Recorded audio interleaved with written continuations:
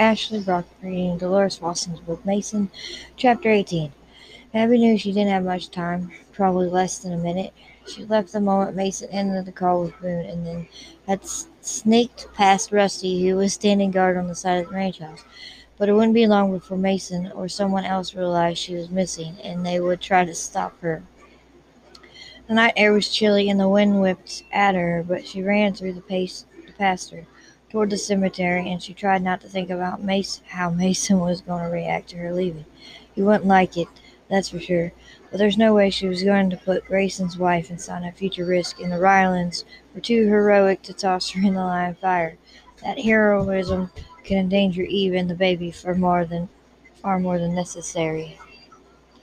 All the danger and attacks had been leading up to this, and Abby didn't intend to let anyone else face down a killer who was aiming for her. Well, for starters, if Ford Harrington got his death wish, then all the Ryland males would soon be in the line of fire, unless she could stop it.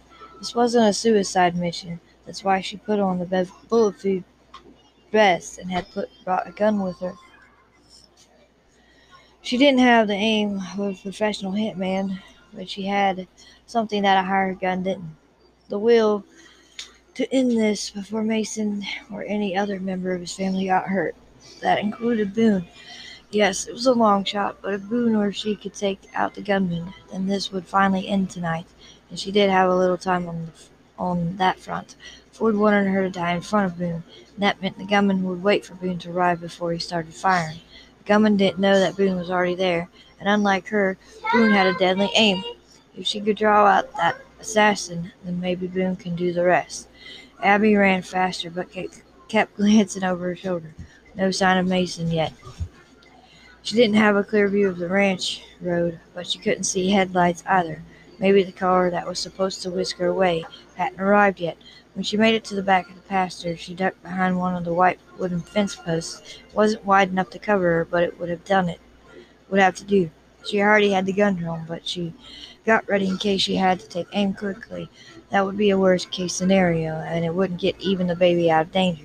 She tried to pick through the darkness and the dense clump of trees so she could see the cemetery. Again, the angle was wrong. She couldn't see Eve, the baby, Boone, or any gunman. She spotted one lone marble headstone, an eerie sight in the milky moonlight, especially with the wind fanning the veiny tree branches above it. Ford was one sick man to want his death wish carried out here. Abby levered herself up and heard the sound of footsteps, not from the cemetery, but from behind her. Before she could even look over her shoulder, someone grabbed her hard and shoved her to the ground. She turned, ready for a fight, but thanks to the moonlight, she had no trouble seeing her attacker's face. Mason. "What the hell do you think you're doing?" he snarled. He was whispering, but Abby could feel the anger in every muscle in his body. There was a lot of him to feel because he literally had her pinned to the ground. "I'm trying to save even the baby," she fired back. "This is not the way to do it." Mason didn't look at her. His gaze slashed all around him, for good reason. At least one gunman was out there, and he might see or hear the commotion. "Don't move," he ordered, and he looked behind him. Behind him, Abby did too, and spotted several armed men making their way across the pasture. His brothers, no doubt. They were keeping low, but she could make out the silhouettes of their weapons. She put her mouth right next to Mason's ear. "If the gunman sees all of you, he could hurt Eve. Let me go in there and try to defuse this." "You can't defuse it. This is a death trap, and Grier, the hired gun, doesn't care a tipple's bit whether Eve and the baby get hurt in the crossfire." Abby wanted to argue. She definitely didn't want to think of a baby in this kind of danger, but Mason was right. Ford set up these rules, and he wouldn't care who else died. Oh, God, what now?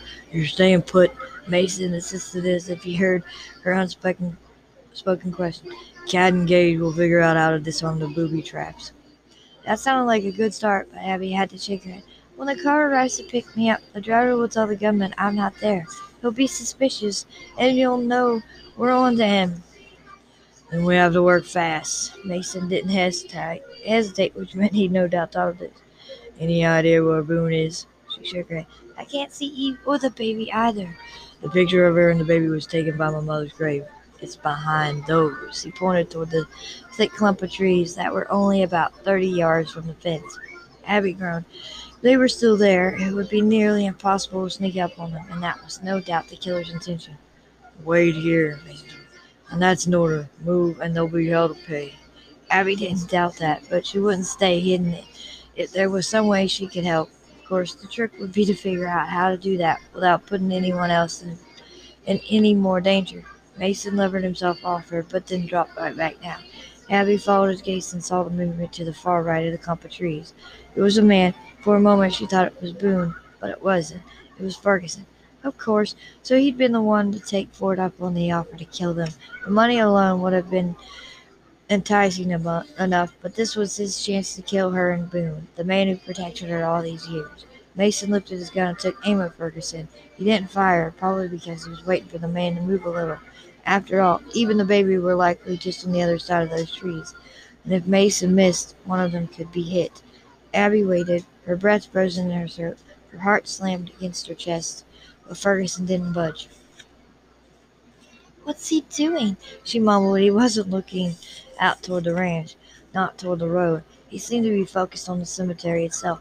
That's when it hit Abby. It was probably where Boone was hiding. She watched in horror as Ferguson took aim. She wanted to shout out of warning, but couldn't. She could only watch, wait, and pray that Boone, Eve, and the baby were out of the line of fire.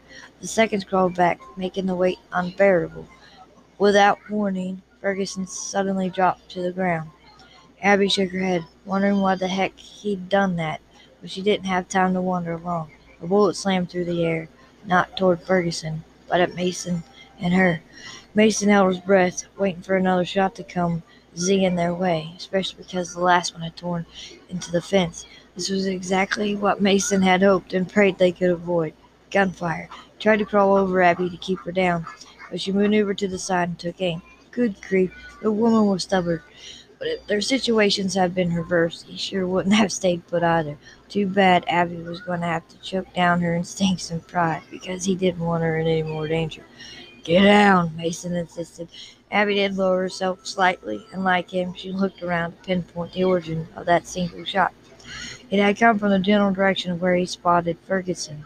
However, Abby's nemesis was nowhere in sight now, probably because he'd fired the shot and then gotten down. Mason glanced around to make sure everyone was okay. He could see just the outlines of his brothers, who scattered around the pasture. 6 guns plus Abby.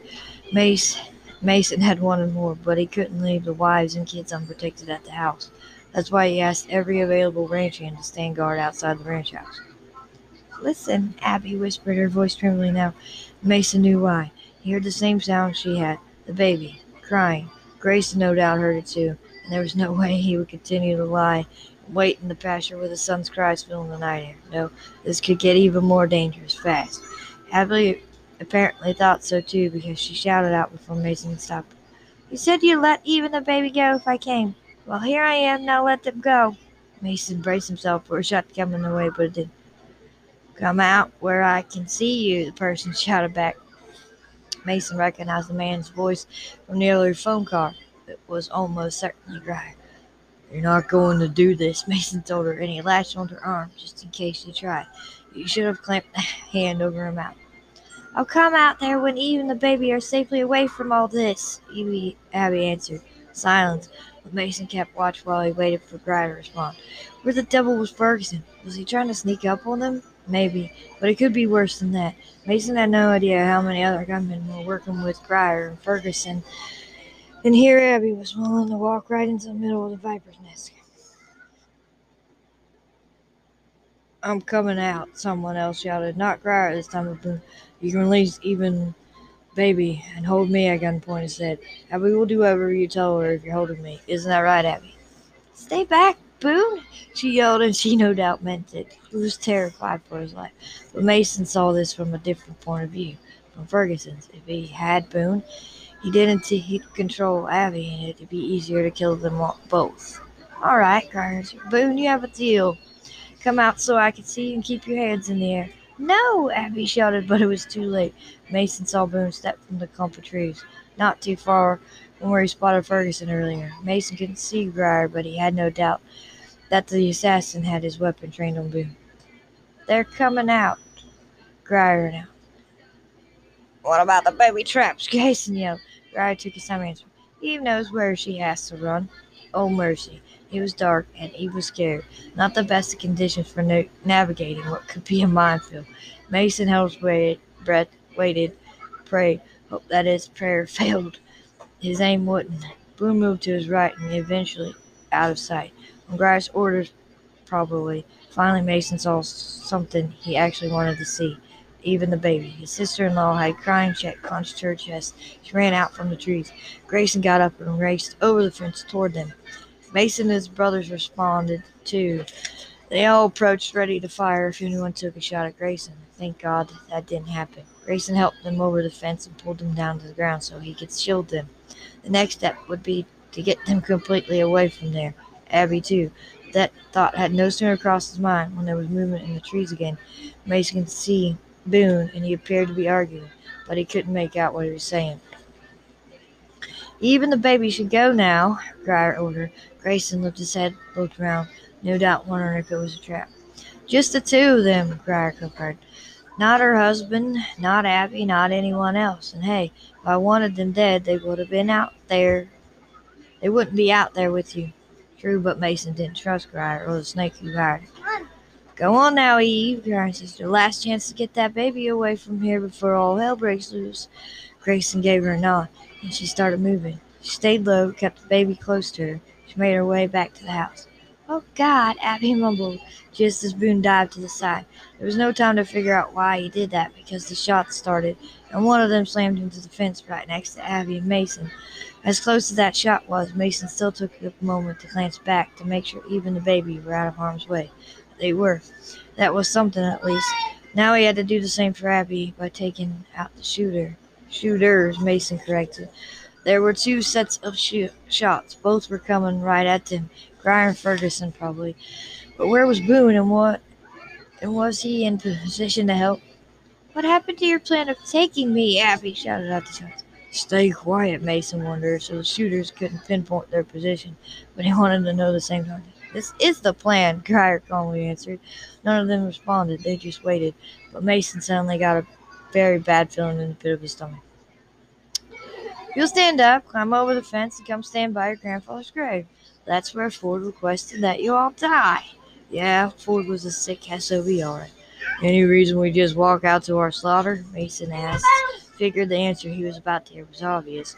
Ferguson and Grier were going to use Boone to lure them out. Not the wisest of plans, especially because all but Abby hated him. Well, maybe not hate, but there was no love lost there. Maybe their attackers were counting on the fact that 6 lawmen weren't just going to stand by while Boone was gunned down. You've got no leverage, Boone called out to the gunman. I won't have any of my sons or Abby down because of me. Oh, it's not you they'll try to save, and Grier let that hang in the air for several bad moments. What do you mean? Grayson finally asked. I mean your wife is wearing a jacket with an explosive device. She's probably inside the house now with all the others. The wives, the kids, the ranch hands. Even if she's taken off the jacket, the device is still there. Oh, hell. And Mason just kept repeating it. Across from him, he heard Grayson utter something much worse. All of you stand up now. Driver, drop your weapons, put your hands in the air so I can see them. Start walking towards me. One wrong move, and I detonate the explosive, and everybody in the house dies. Oh, Grier said his dumb. You've got 30 seconds. End of chapter 18.